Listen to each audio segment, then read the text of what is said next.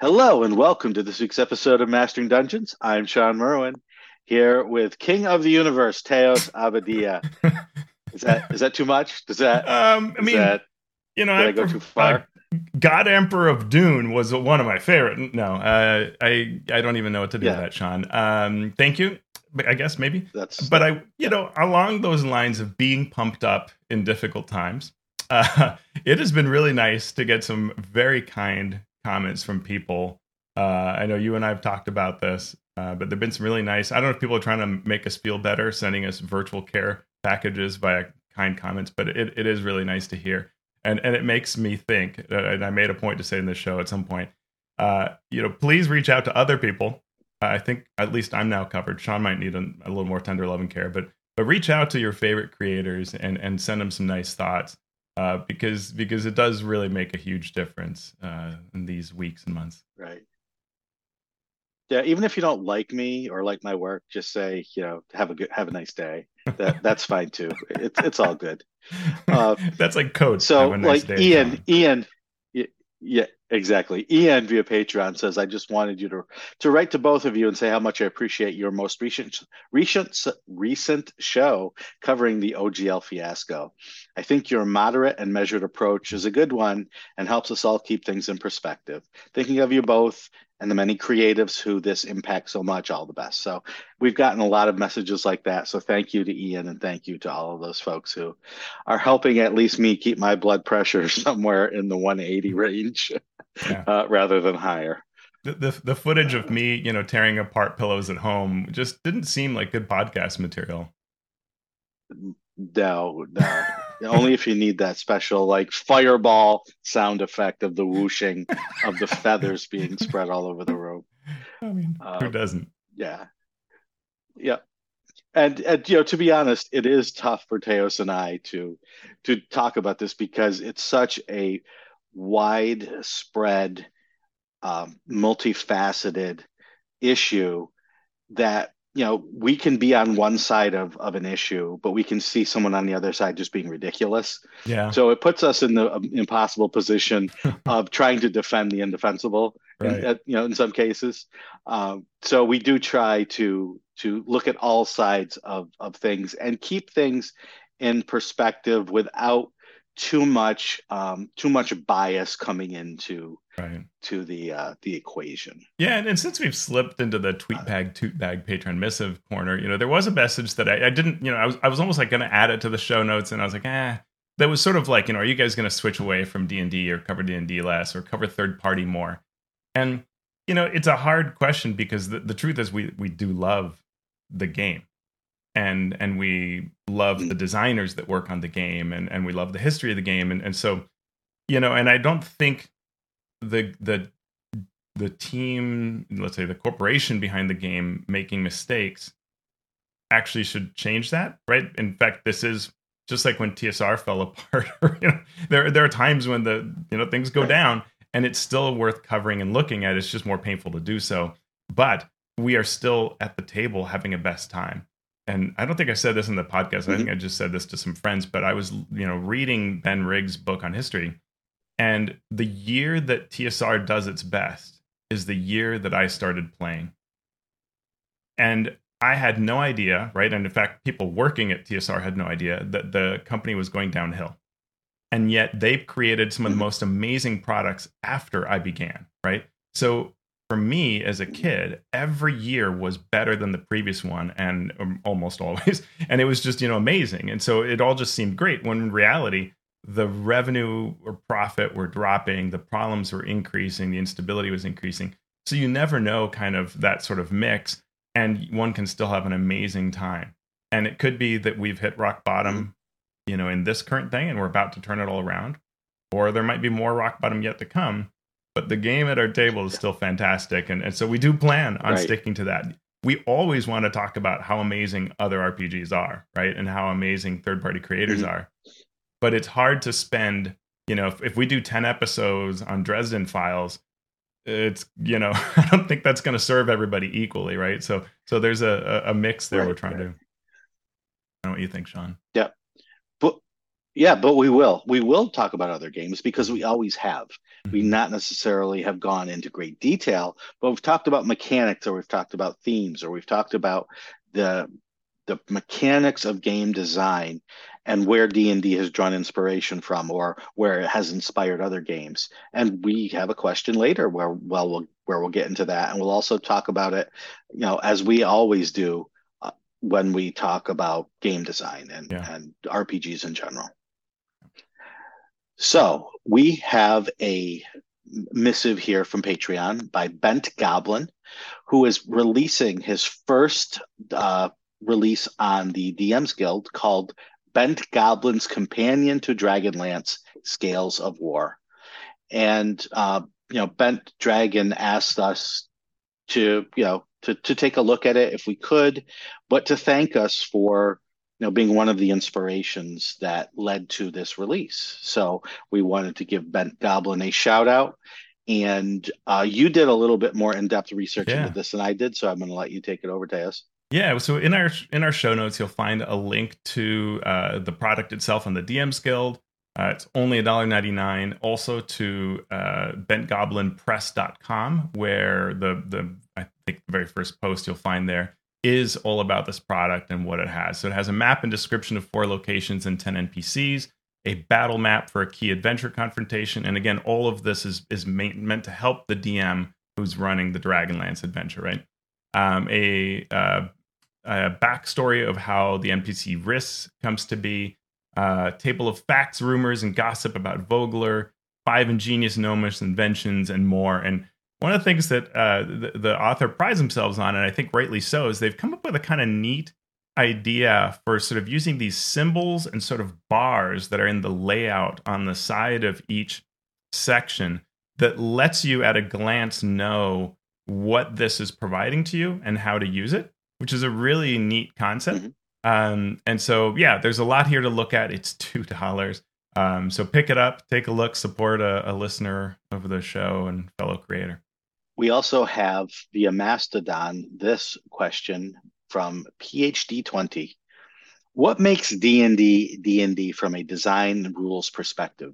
Matt Colville said something along the lines of D&D will never be a classless system because it would no longer be D&D. I'm curious to hear where that line is for you two. You often offer example design solutions, and I'm curious if this question is ever part of your process. The answer for me is yes. All of this is always a part of the process. When you design for D&D specifically, you don't ask yourself these questions. But when you start thinking in terms of redesigning or designing a new game, you definitely think. So, Teos, you want to go first on what makes D&D for you? I mean, it's a tough question. There is a lot that is the sort of skeleton of D&D, right? The way you're rolling the D20 and adding modifiers, the use of the ability scores and the pluses or minuses derived from those, the class system and the concepts, the idea of the play style and how it's going to ebb and flow to go through encounters. That is all that's all D&D in a critical way. And a lot of times when I'm designing, what I'm actually doing is I'm saying, this is D&D. I'm going to work off of that, right? Like I'm going to bend it a little bit off of that because I know that solidity is there and that the audience expects this.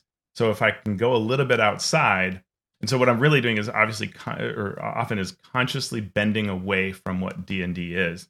And that D&D is sort of solid enough as a structure and recognizable to players and DMs is what allows me to do that, which is what I really love, right?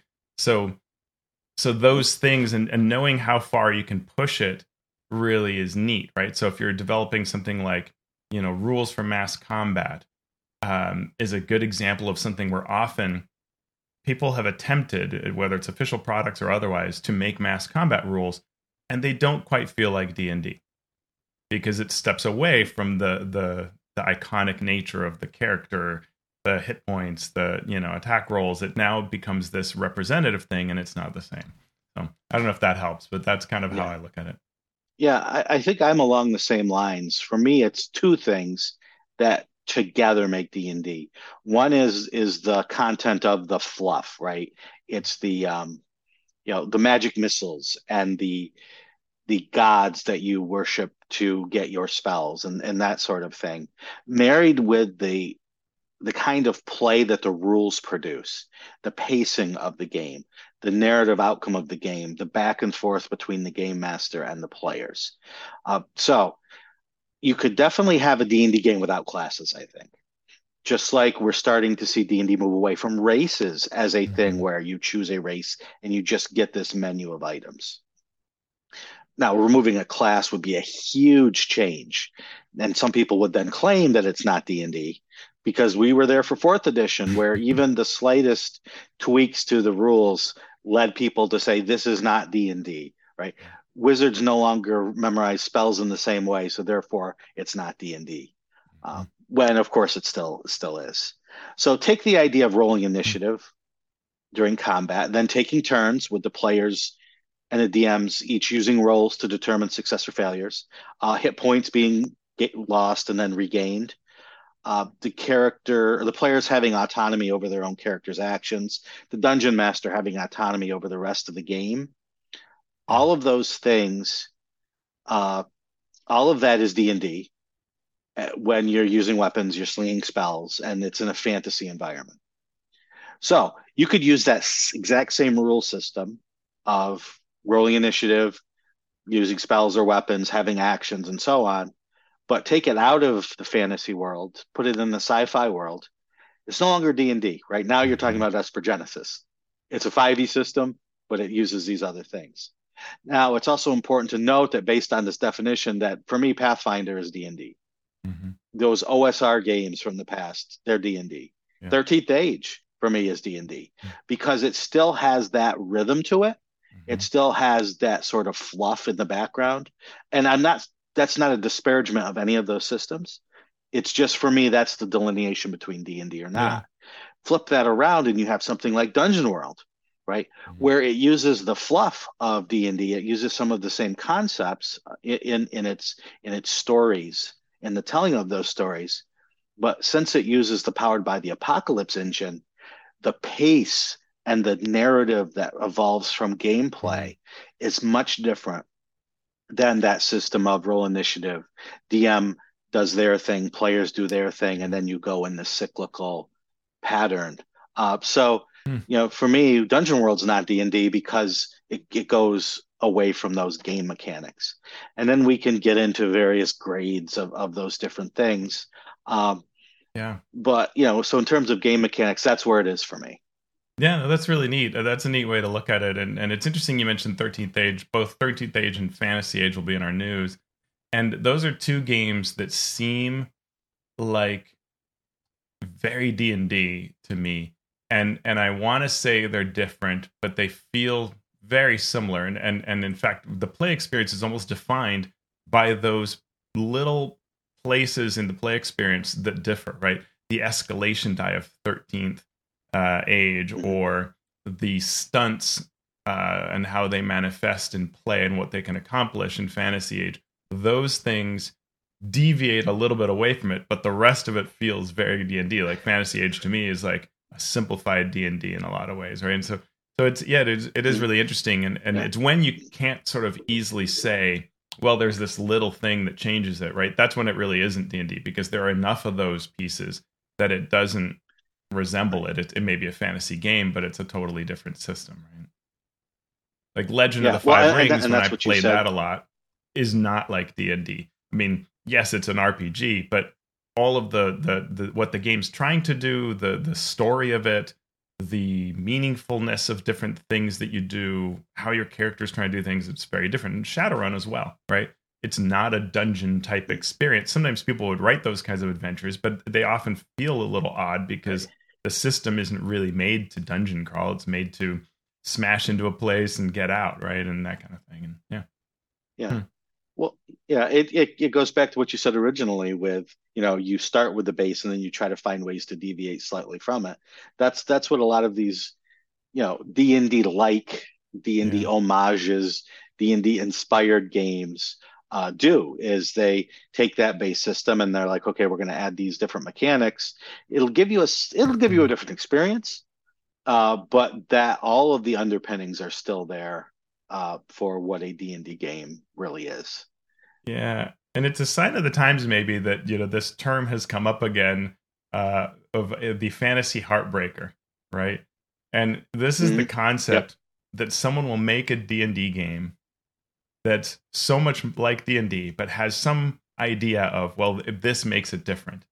And it's called the heartbreaker because often that whatever that little thing is that the person added doesn't make it worth playing for most people because, well, yes, you had a cool, clever idea, but honestly, I can just play D&D. I could probably even port that idea over. Like, you haven't substantially created something different, right? And that's a lot of games fail on that. Mm-hmm. Yeah.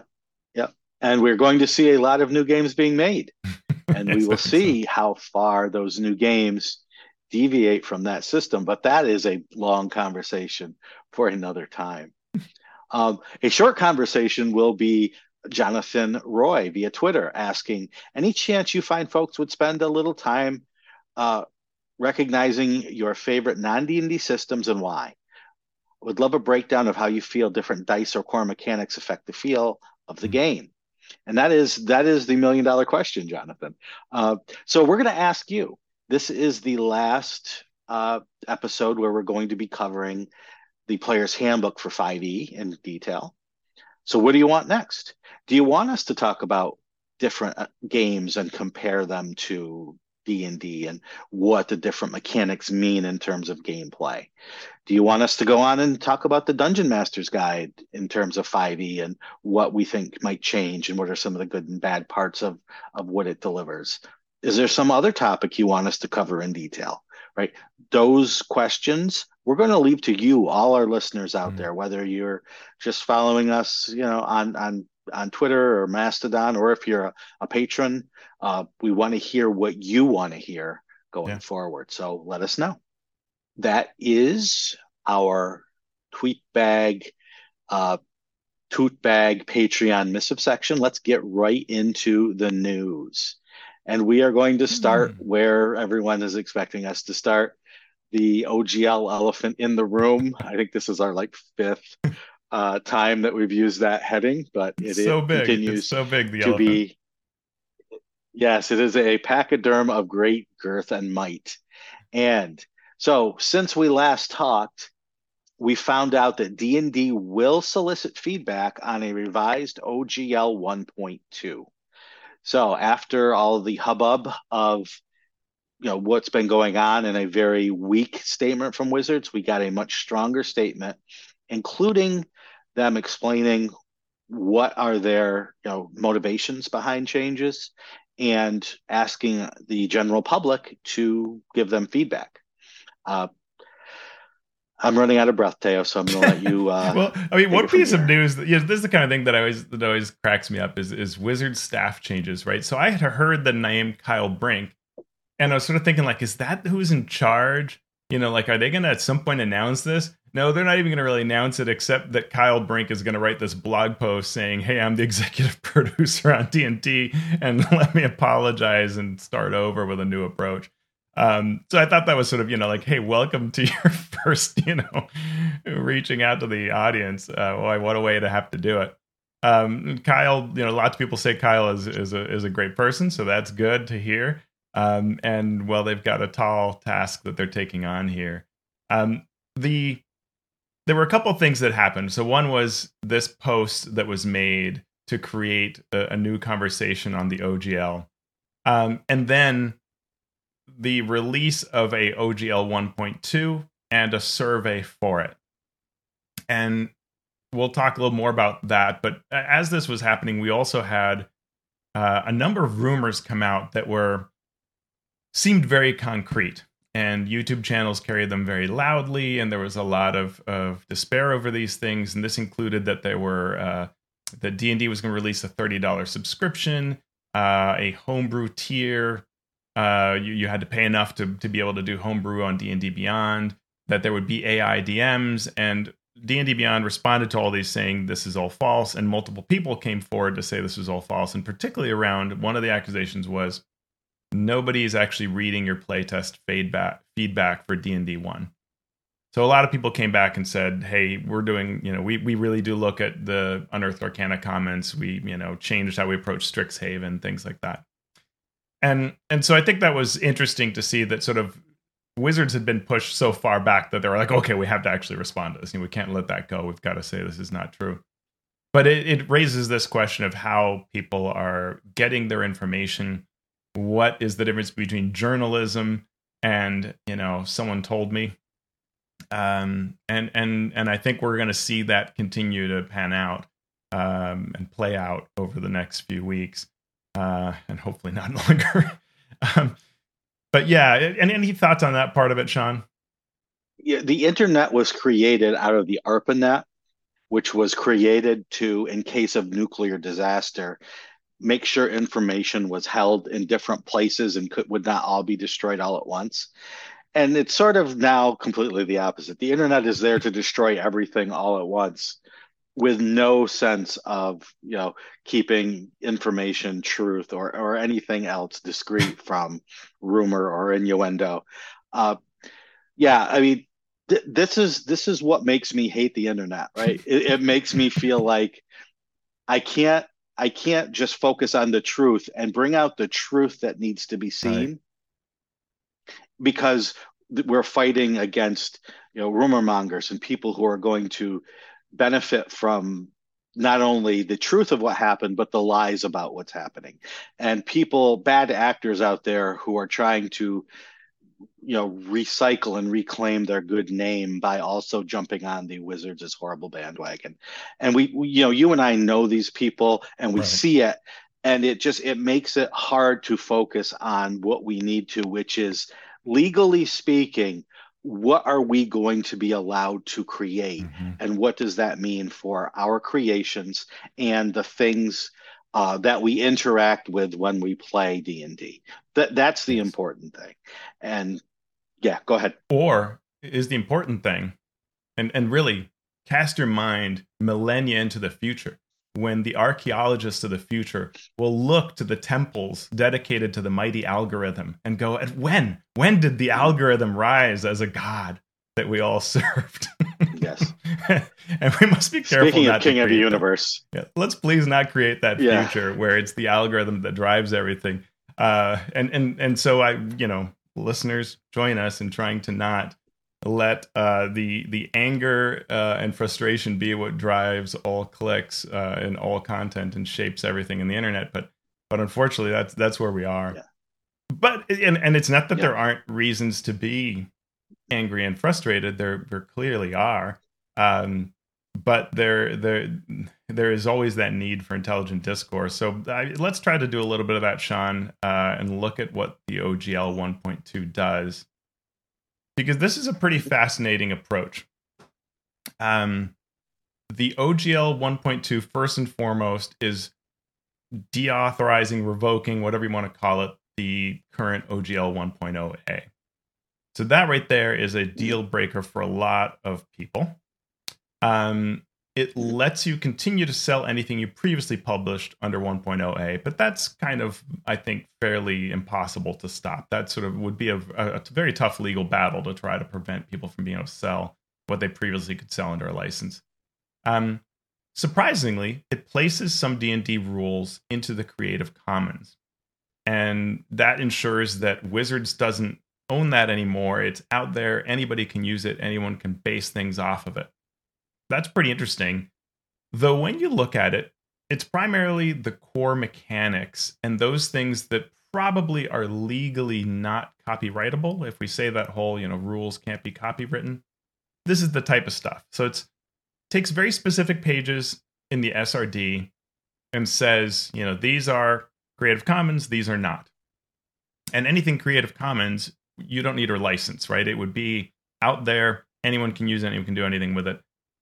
These are sort of the general rules for mechanics. It's things like the conditions, it's XP levels, the definition of what monsters are made out of, sort of what the if you think about monster manual preamble, sort of those kinds of pieces. but there's a ton it doesn't include, like species, classes, subclasses, spells, monsters, deity pantheons. I mean, all kinds of aspects of the game Mm-hmm. that are the actual sort of crunch of it that one would really employ, rather than the skeleton upon which that crunch holds.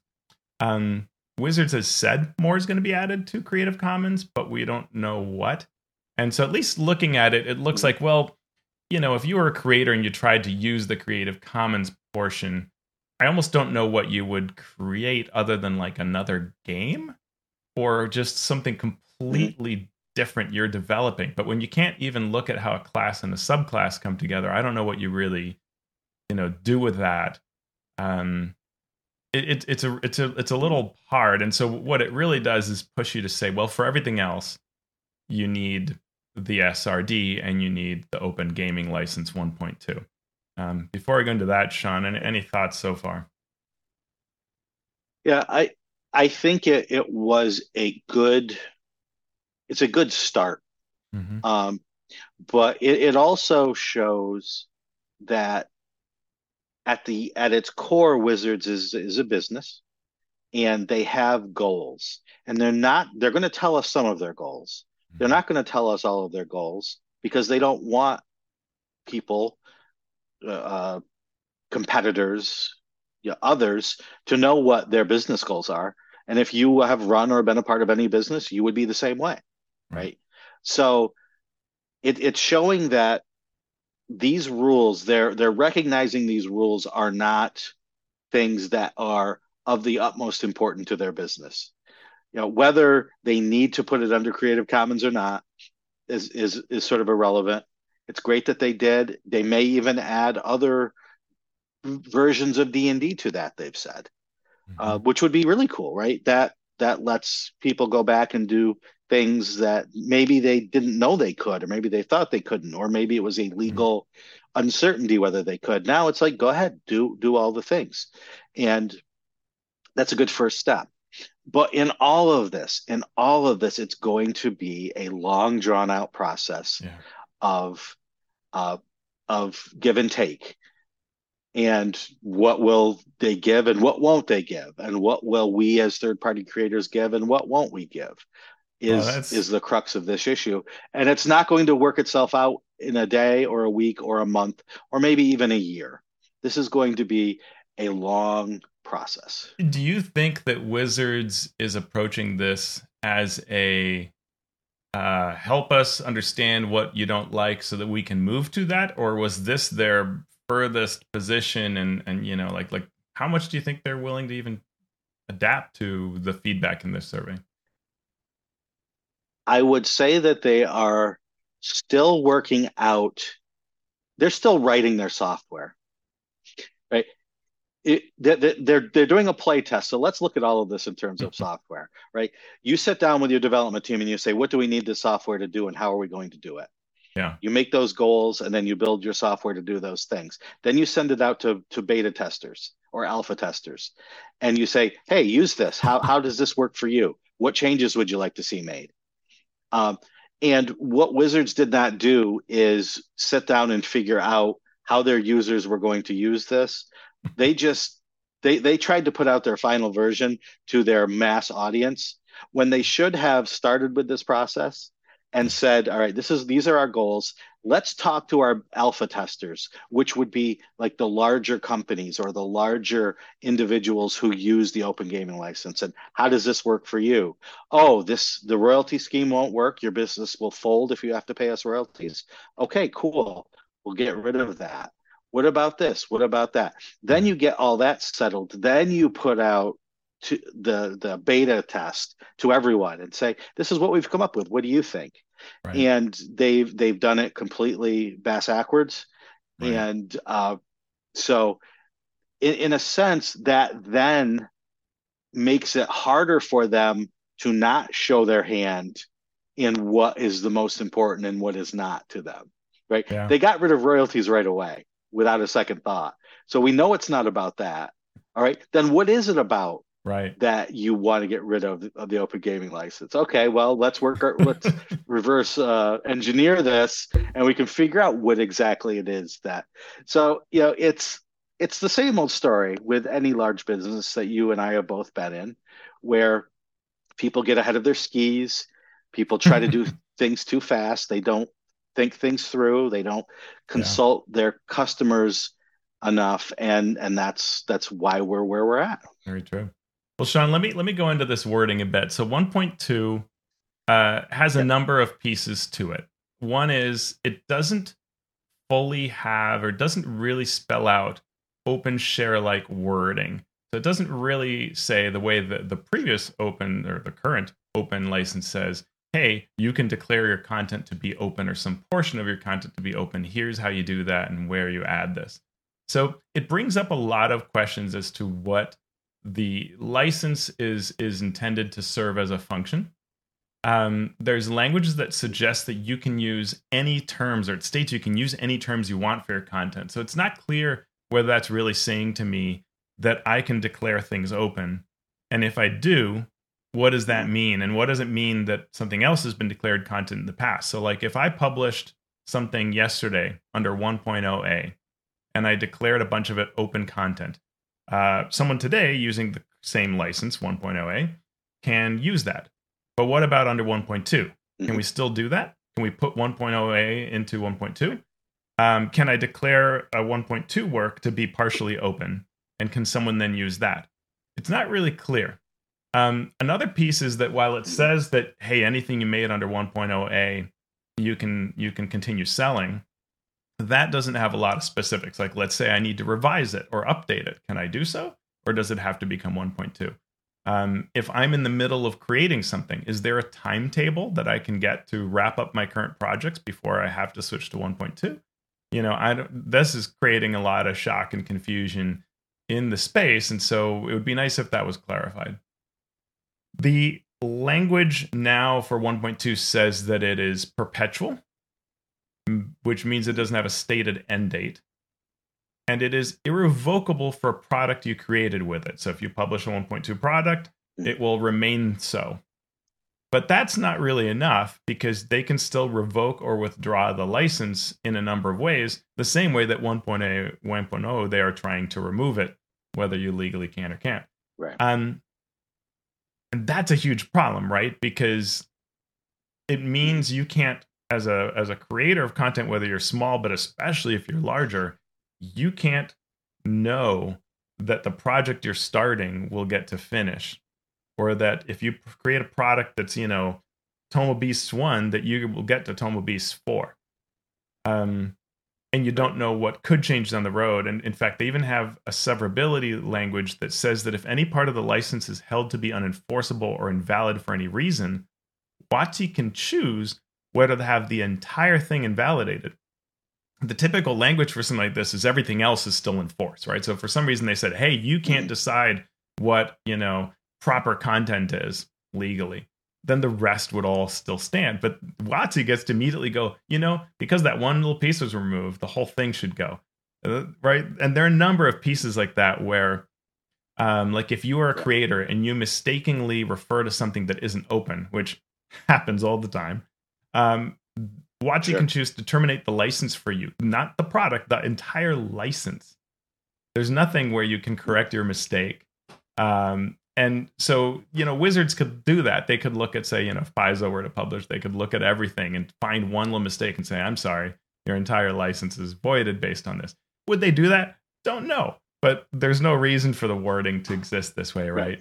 Class action suit rights are waived. So that prevents anybody from coming together as an industry to say, hey, wait, this is improper, which, given how small we all are, a lot of times would be necessary, right? That's one of the reasons why class action exists, is to allow the little people to function as if they were larger people. It's the little people that matter.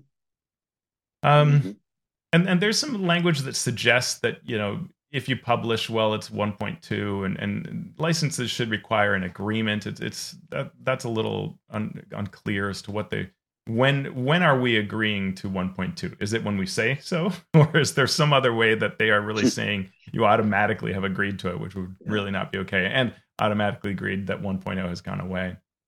Print versus PDF, right? That's what they want people to create, is print products or PDF products. but they get into language where um, they want to keep virtual tabletops from becoming video games, is essentially the way it sounds. So if your virtual tabletop only uses products, you're okay. But if they add animations to it, for example, that is moving in a direction that is approaching something that we now understand because of the language changes that that's what Wizards does not want you to do, Hmm. which tells us a lot about the direction where they're probably heading. Uh, Yeah. so So, yeah, that's another thing. yeah, they say it's royalty free. The language isn't really there. That's interesting. And what do you make of the sort of hateful content, conduct, illegal activity pieces? Yeah, it's unclear.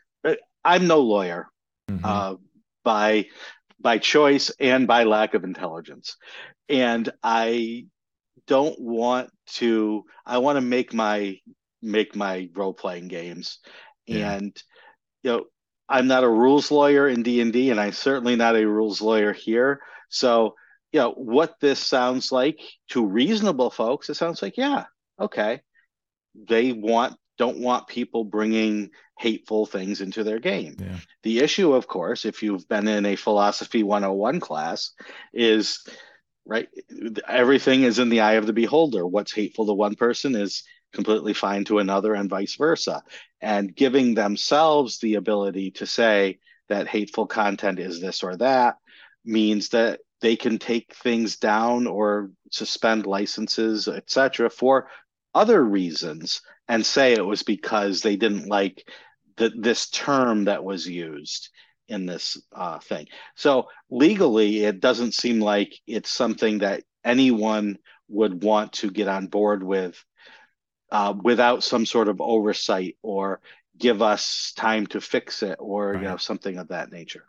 Yeah, there are a number of cases here where a number of parts in the license agreement where you would think there would be some ability, some recourse to correct the issue. Oh, did I mistakenly refer to something that isn't open content? Cool, let me fix that. Give me the option to fix that, some path forward. Not I can just decide to remove the Yeah. your license for any future project products ever. And they similarly have some language around protecting themselves from lawsuits. To protect themselves if somehow if they were to use your product or create something that is like your product.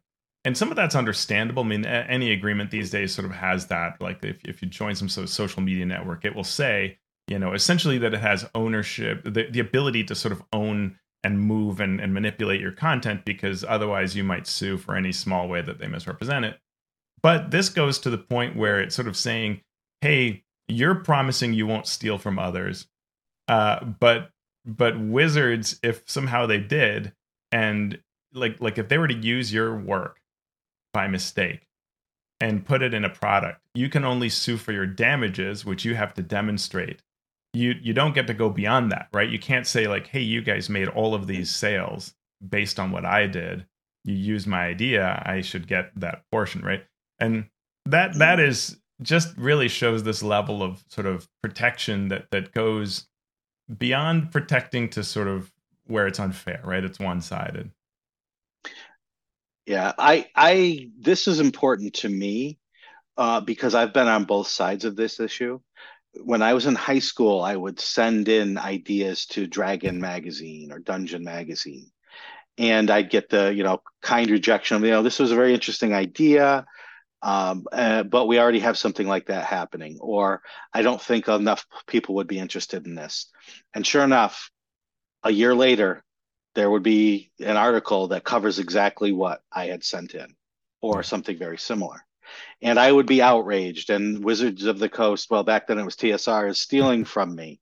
And what I then came to realize when I became a creator and took in other people's work is that there are no new ideas under the sun. You may think, and I may think, that this idea I have is the most novel thing and no one's ever thought of it. There's 10 million people out there creating D&D Mm-hmm. content. Nothing that you're creating, it's highly, highly, highly unlikely anything you're creating is new.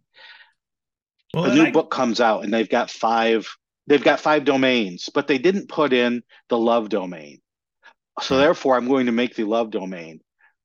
There are 25 other people right at that moment making the love domain, and probably somebody at Wizards of the Coast working on it as well. Right. So, in that sense, they need to have this in there. Otherwise, they would be inundated with people like me as a Sure. teenager railing against this horrible company that is stealing my stuff. And I understand that, but if I were to create lore for an area in the DM's Guild and create an NPC, or I draw a map that has never been illustrated to this level of detail before, and those things were to appear in a product, right? We Yes. would know what Oh, yeah. happened, right? And that's where there should be that, Yes. the idea of saying like, and all you can do is get back your damages.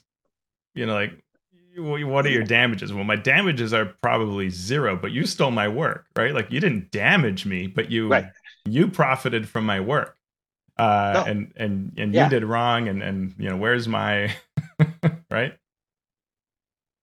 Yeah, absolutely. And we have seen instances where that came very close to happening, but the difference was one might have been on the DM's Guild, where by publishing it, you are sort of giving up your rights to it But you aren't. So on the under the DM's, license. but on the DM's Guild, it Right. says if we have the right to use it on the DM's Guild, or anyone else can on the DM's Guild, but if we were Right. to use it in a product, we have to talk to you, right? We have to approach and negotiate a deal. Yeah, So if that exactly. were to not happen, right? Exactly. Yep. Yeah. Yeah. It's fascinating. So I don't know. The survey's out there. If you haven't filled it out, I think you have until February 1st, 3rd, and now I forget. I will look that up. But you have only a few days after you hear that. February 3rd is when it closes. So you have until February 3rd. We included a number of links on people who break down 1.2 and give you different analysis of things. Like Justin Alexander shares his screenshots of the survey and what he thought about different sections. So it is a very interesting piece here, and it'll be super interesting to see where Wizards goes from here once they have assessed the survey results. The main topic on Mastering Dungeons this week is the final look at the player's handbook. We're going to go through its appendices. The first appendix is conditions. So what are conditions and why are they important? So last week when we talked about the design side of things, we looked at this equation where it said the player's hit points plus the damage that the players can do needed to be greater than the monster hit points and the damage the monsters can do. It's a pretty simple equation. It's much more complex than that, actually. But if you just generalize in that way, right, we want the damage that the players can do and their hit points to be greater than the other side, so we can have these combats that are tense, but that we know the players will most likely win. So what do conditions do in this equation? Well, what conditions do is they either make it more or less likely that someone will hit someone else, or they make it impossible for someone to hit someone else by taking away their actions completely. So all of these things, just regardless of what they do, regardless of the riders that they put on or how detailed or how simple they are, they're really all just little modifiers to this grand equation. That's a good point. It's Thoughts? interesting. Yeah. So it's interesting to look back at editions. And did 3rd edition have a list of conditions? I know 4th did. I feel like 3rd edition did. It might have. But, Boy, we've been around a while. Yeah, going before that, right? These were things that just sort of like periodically would emerge from the game. Like spells would do things like blind you, or something would hold you, a hold person kind of thing. And all of that was very fascinating in that it was, almost like, an individual thing would do an individual effect. But then over time, people would point to that and emulate that. And it's fascinating to try to, what the game has tried to do across the editions is to standardize those pieces, right? To try to allow us to have a common understanding of what the game should do to you, basically, right? It should incapacitate you, right? Mhm. Hold you. It should stun you, knock you prone, and that should mean the same thing every time. Versus be that one time when you're knocked prone, this is what happens, and another time when you're knocked prone, it's really pushed over, and it's an entirely different thing, right? What are you finding in third edition? Yeah.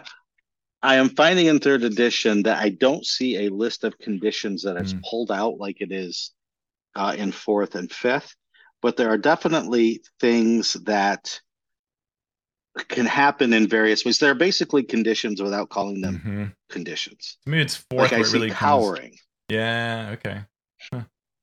and unconscious and prone and I already said cowering, right? Mhm. So all of those things are here, Cowering. I forgot but about they're that one. not as discreetly stunned is something that you could have Yeah, been done for in sure. third Yeah, I edition. remember that. Yeah, so that's really So interesting. the answer is And absolutely. yeah, yeah, it existed, just maybe had not become quite as formalized. It's getting there. And I know fourth and fifth, both have had all these like, condition cards, right, that DMs would have, and you just hand it to a player and say, "This is what you're going through," right? Like, fascinating. Mhm. The little plastic tops to soda pop bottles became highly coveted in third edition because each cup that you would take the white one and that would be blessed, and Yeah. then you'd take the red one and this would be on fire, and you would take the blue one and that would be stunned, and you would Well, put them on your minis to yeah, yeah. and that makes me, I use Goody's hairbands, but the that makes me Mhm. think of the fact that one of the reasons fourth edition had so many of those little condition bands was that also they had a sort of condition, which was that the ongoing save ends, Mhm. right? That was a thing that really demanded tracking, right? You are on fire, you're going to take fire damage at the start of your turn, or you're marked, or any of those sort of things. And so there was a lot more of that sort of on off tracking that really required some way to, whether it was Aaliyah tools or hairbands or pop bottle tops, Mhm. any of that. It was really critical to track that, which is fascinating. And that's been simplified a bit right here. So you don't quite have to do that. Sometimes you will see DMs do this still to mark the characters what they have, or things like there's some things that don't show up here that arguably could, like I'm concentrating, right?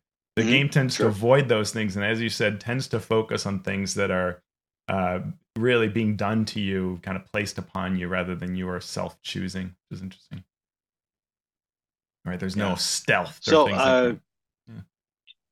right, exactly. There's invisible but not hiding, Mm-hmm. uh, as a condition. So you're right in that sense where it's, these things that are sort of larger, not not temporary like hiding, but Mm-hmm. more ingrained in the game. So we put all these conditions here and what they do. It really is telling that they tried to simplify, yet it's still not simple No, it's a long list. because right, it's a long list. And if you ask someone, even someone who plays a lot, who maybe doesn't play a character that does these conditions to other people, like what the difference between stunned and incapacitated is, Mm-hmm. or poisoned and blinded, Restrained, or yeah, and blind. what it Yeah. actually what it actually means, not in terms of what's going on in the story, but what it means mechanically. Yeah. Uh, so, something like what was I looking at? Invisible. You can't be seen without magic or special senses. You're heavily obscured. Your location cannot be detected by, or can still be detected by noise or tracks, but it leaves out smell. Huh. So technically you could still, even though you're invisible, you could still be detected by something with keen senses, like a wolf that relies on smell. Uh, Disadvantage: if you are invisible, you have disadvantage.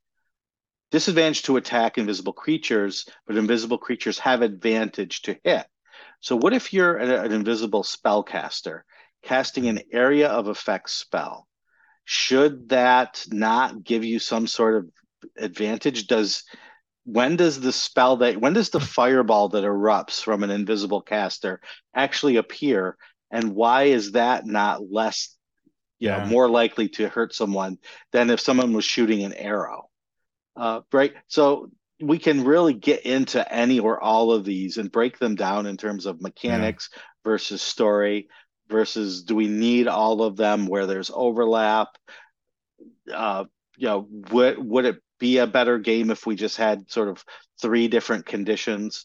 Mm. One that makes it advantage to hit you, uh, one that Yeah. we could debate over it, but Right. Right. it's an interesting game design and mechanical issue to grapple with. And speaking of grappling, Grapple. Uh-huh. grappled. Yeah. Uh-huh. Well, switching to the Divine Appendix B. This is, it's a fascinating thing because in previous editions, this would sort of tend to be maybe a multiverse picture like we get later, but deities I thought were sort of stronger within the whole of the text, like sort of a bigger part. And maybe it reflects our larger society's changes.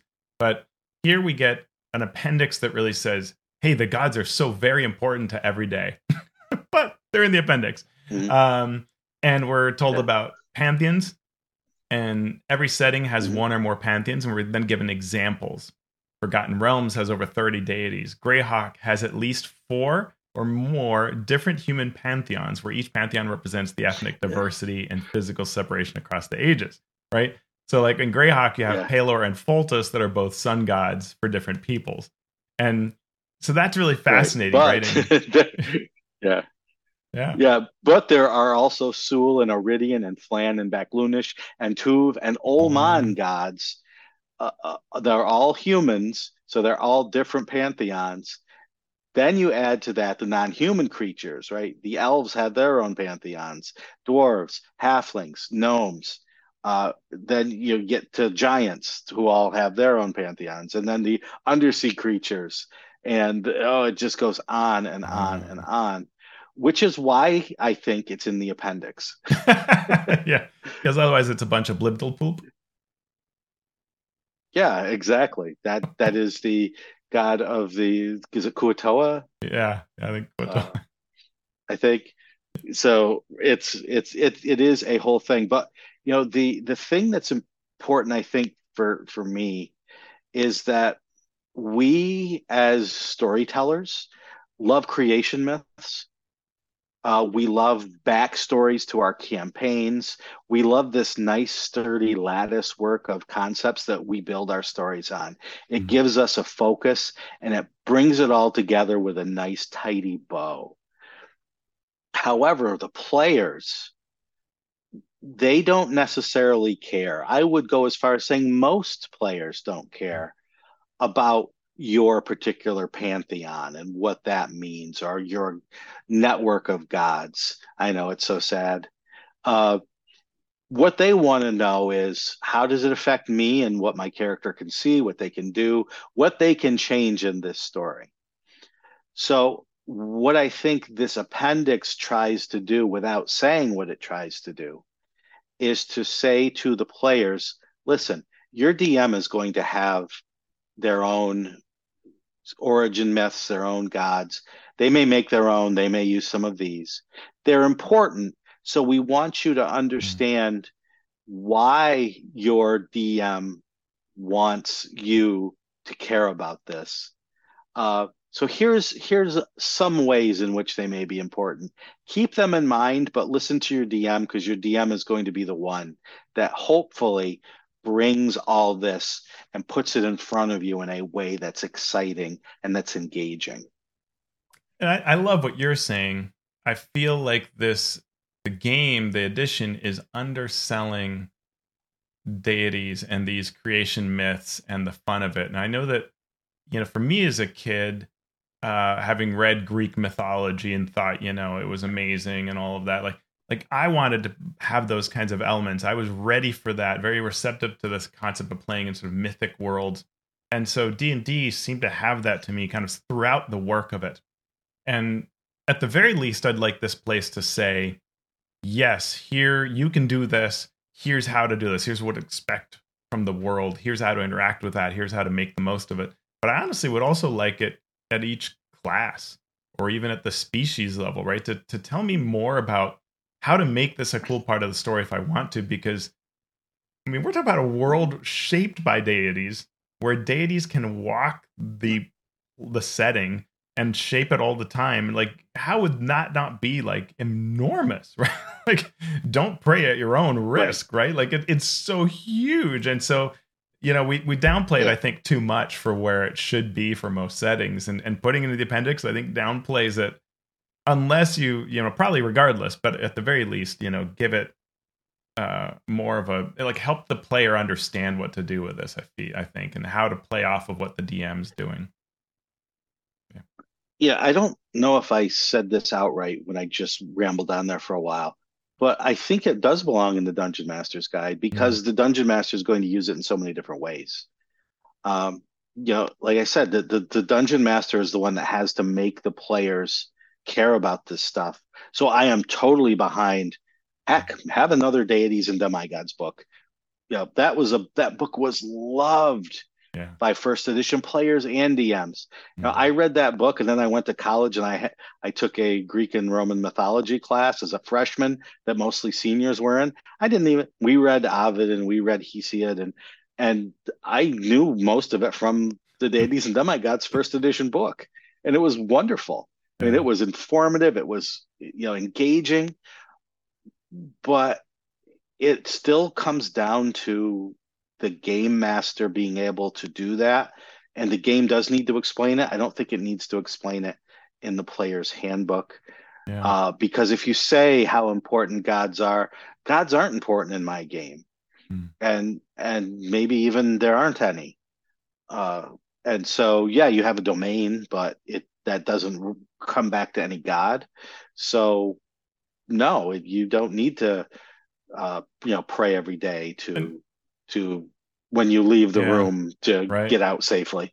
And that's interesting, to compare against, say, 13th Age, where 13th Age takes these different groups. They're largely deities, but not solely so, but they're sort of powers in the world. And there is both a die that you roll to determine sort of how things can shape towards one faction or another, but also your character is aligned with certain ones and has enmities or friendships towards others. And that means that there's constant interplay in the world, or at least there can be. It's suggested that there be this interplay constantly between the different forces.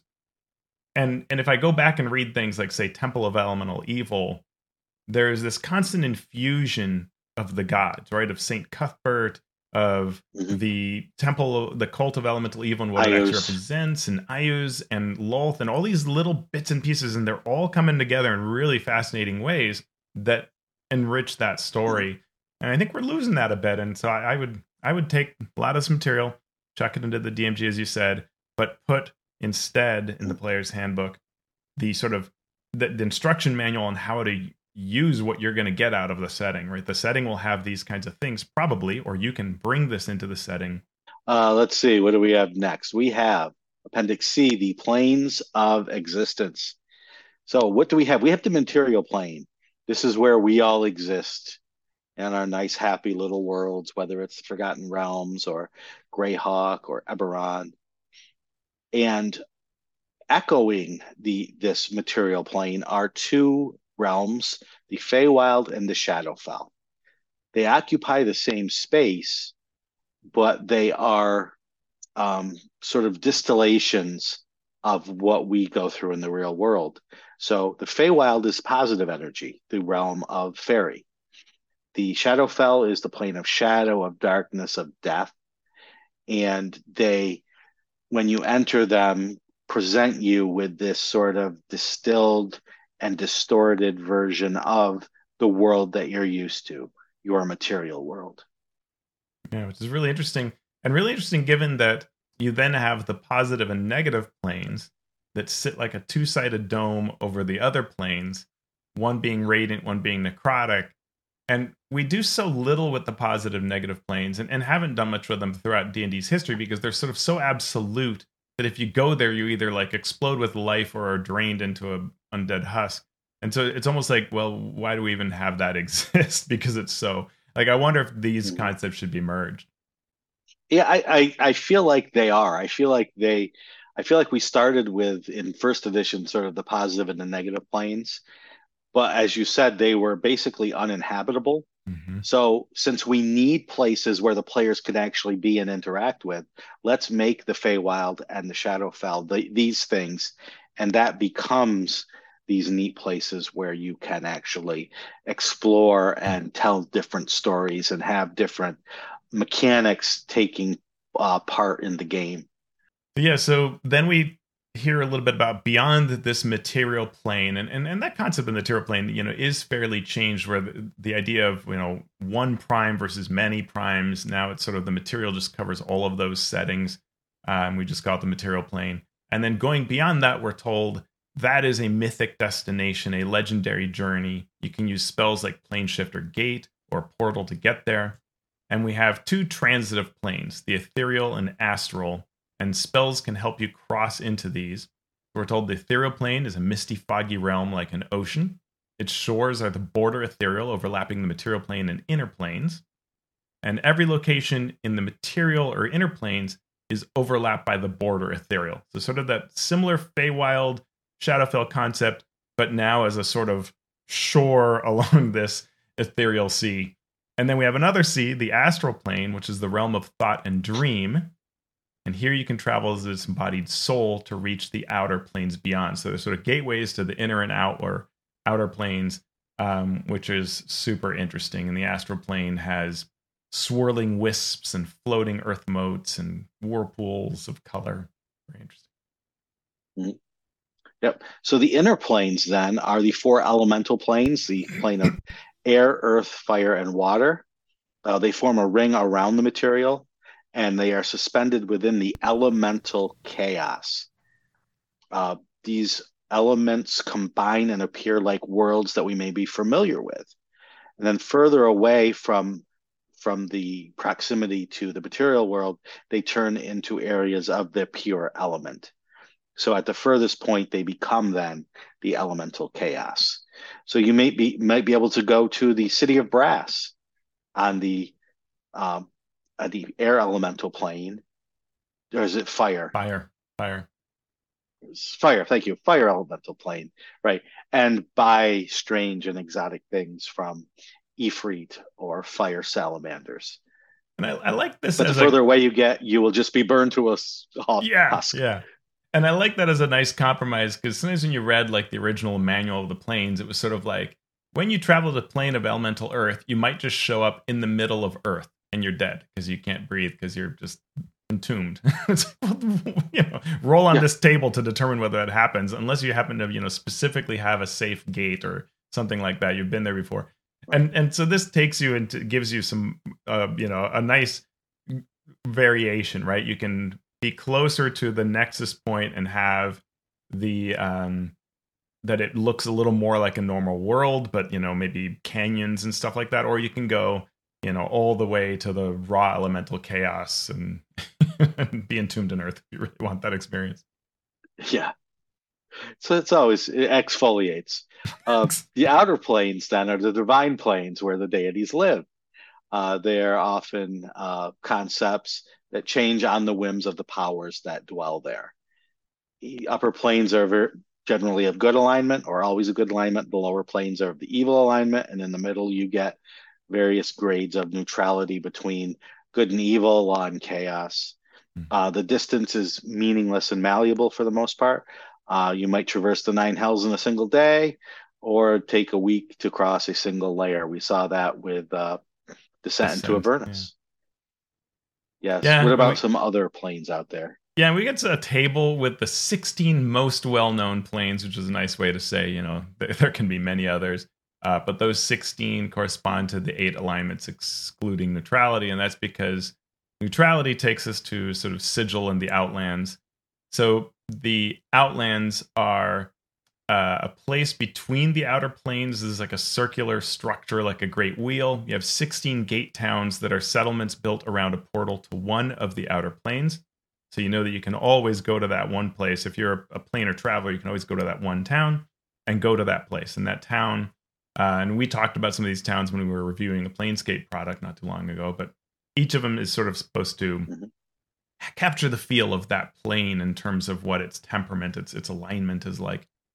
And then at the center is this spire shooting impossibly high into the sky, and above those, that point of this spire is the ring-shaped, torus-shaped city of Sigil, the city of doors, and this is a bustling metropolis, countless portals to other worlds, and trade all across the planes, and everybody can meet there and do things. Fascinating place, which Mhm. perhaps we'll see in the Planescape product when it comes out. Yes, I'm sure we will. Now, there are some planes called demiplanes. These are small extra dimensional spaces with their own unique rules created by spells or by powerful beings. Some might be natural, some might be temporary. Demiplanes, I tell you, game masters, are your best friend Mhm. because you can tailor them to do anything that you need your story or adventure to do. So you don't have to worry about, oh, in Descent into Avernus, it said that, the first plane of the nine hells was this, and this always happened. You can just say, well, I'm going to make a demi-plane because I want some of that, but I also want this this other thing to happen. So I'm going to make a demi-plane.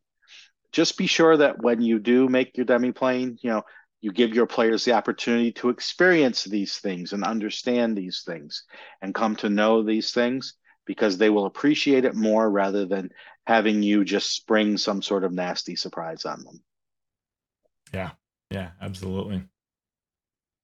And then we have the Far Realm, which is beyond the known multiverse. And this is almost the opposite of demiplanes. If demiplanes are those super accessible, have fun with this as a DM, tinker all you want, toy all you want. The Far Realm is sort of like, you can't really touch this because it's so beyond our known multiverse and so tainted, so corrupt, that really what you do to play with it is express how energies or elements or sources are leaking into the prime or other planes, the material plane or other planes, warping them.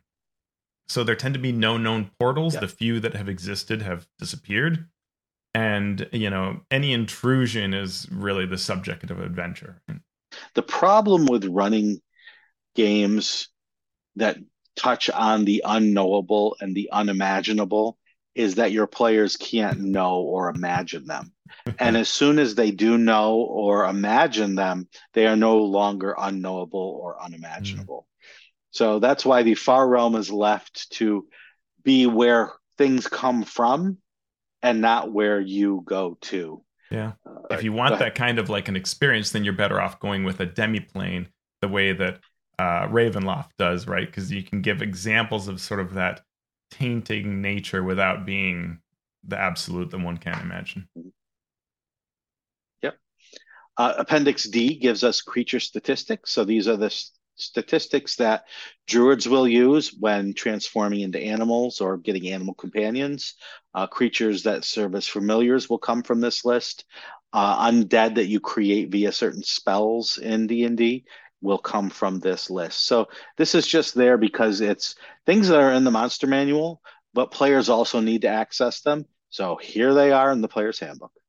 And you know what I like about this is that when you look at this sort of stuff as a new player, it might inspire you to become a DM. At least understanding what the DM is going through, what the DM sees when they're running their Yeah. part of the game. All right, our And the final final appendix. appendix is Woo! inspirational reading. Uh, the first edition Dungeon Master's Guide had a long list of inspirations for the game, and the appendix E here in the player's handbook has some of those same, plus a bunch more um, that the team used, more diverse authors, more diverse set of authors. But I'm sure there are shows out there, podcasts out there that go through this one by one and Oh yeah. read them and discuss them. But you know, we all draw inspiration for our games from different things, and this is as good a list as any if you want to start by looking into what some of the creators of this edition of D&D have drawn inspiration from. Yeah. So, Sean, looking back on this, I mean, the fifth edition Player's Handbook has to be one of the better ones out there, right? I mean, it is, as much as we've applied a lot of critique to it, I mean, it is really an exceptional Player's Handbook, right? And for all of the reasons we've talked about this series, but it is worth stopping and pausing, kind of acknowledging that, like, this is a really well crafted book. Other than the table, well, not the table of contents, the page numbers, the what do you call that? The page numbers are a bit of a disaster at the end. Index? The index, but but it really, it has so much to it, and I think there was an approach to how it was crafted that really has worked well and helped this game. And if I think of which core book resulted in this edition being a success, this is the book of the three that I would pick, right? Mm-hmm.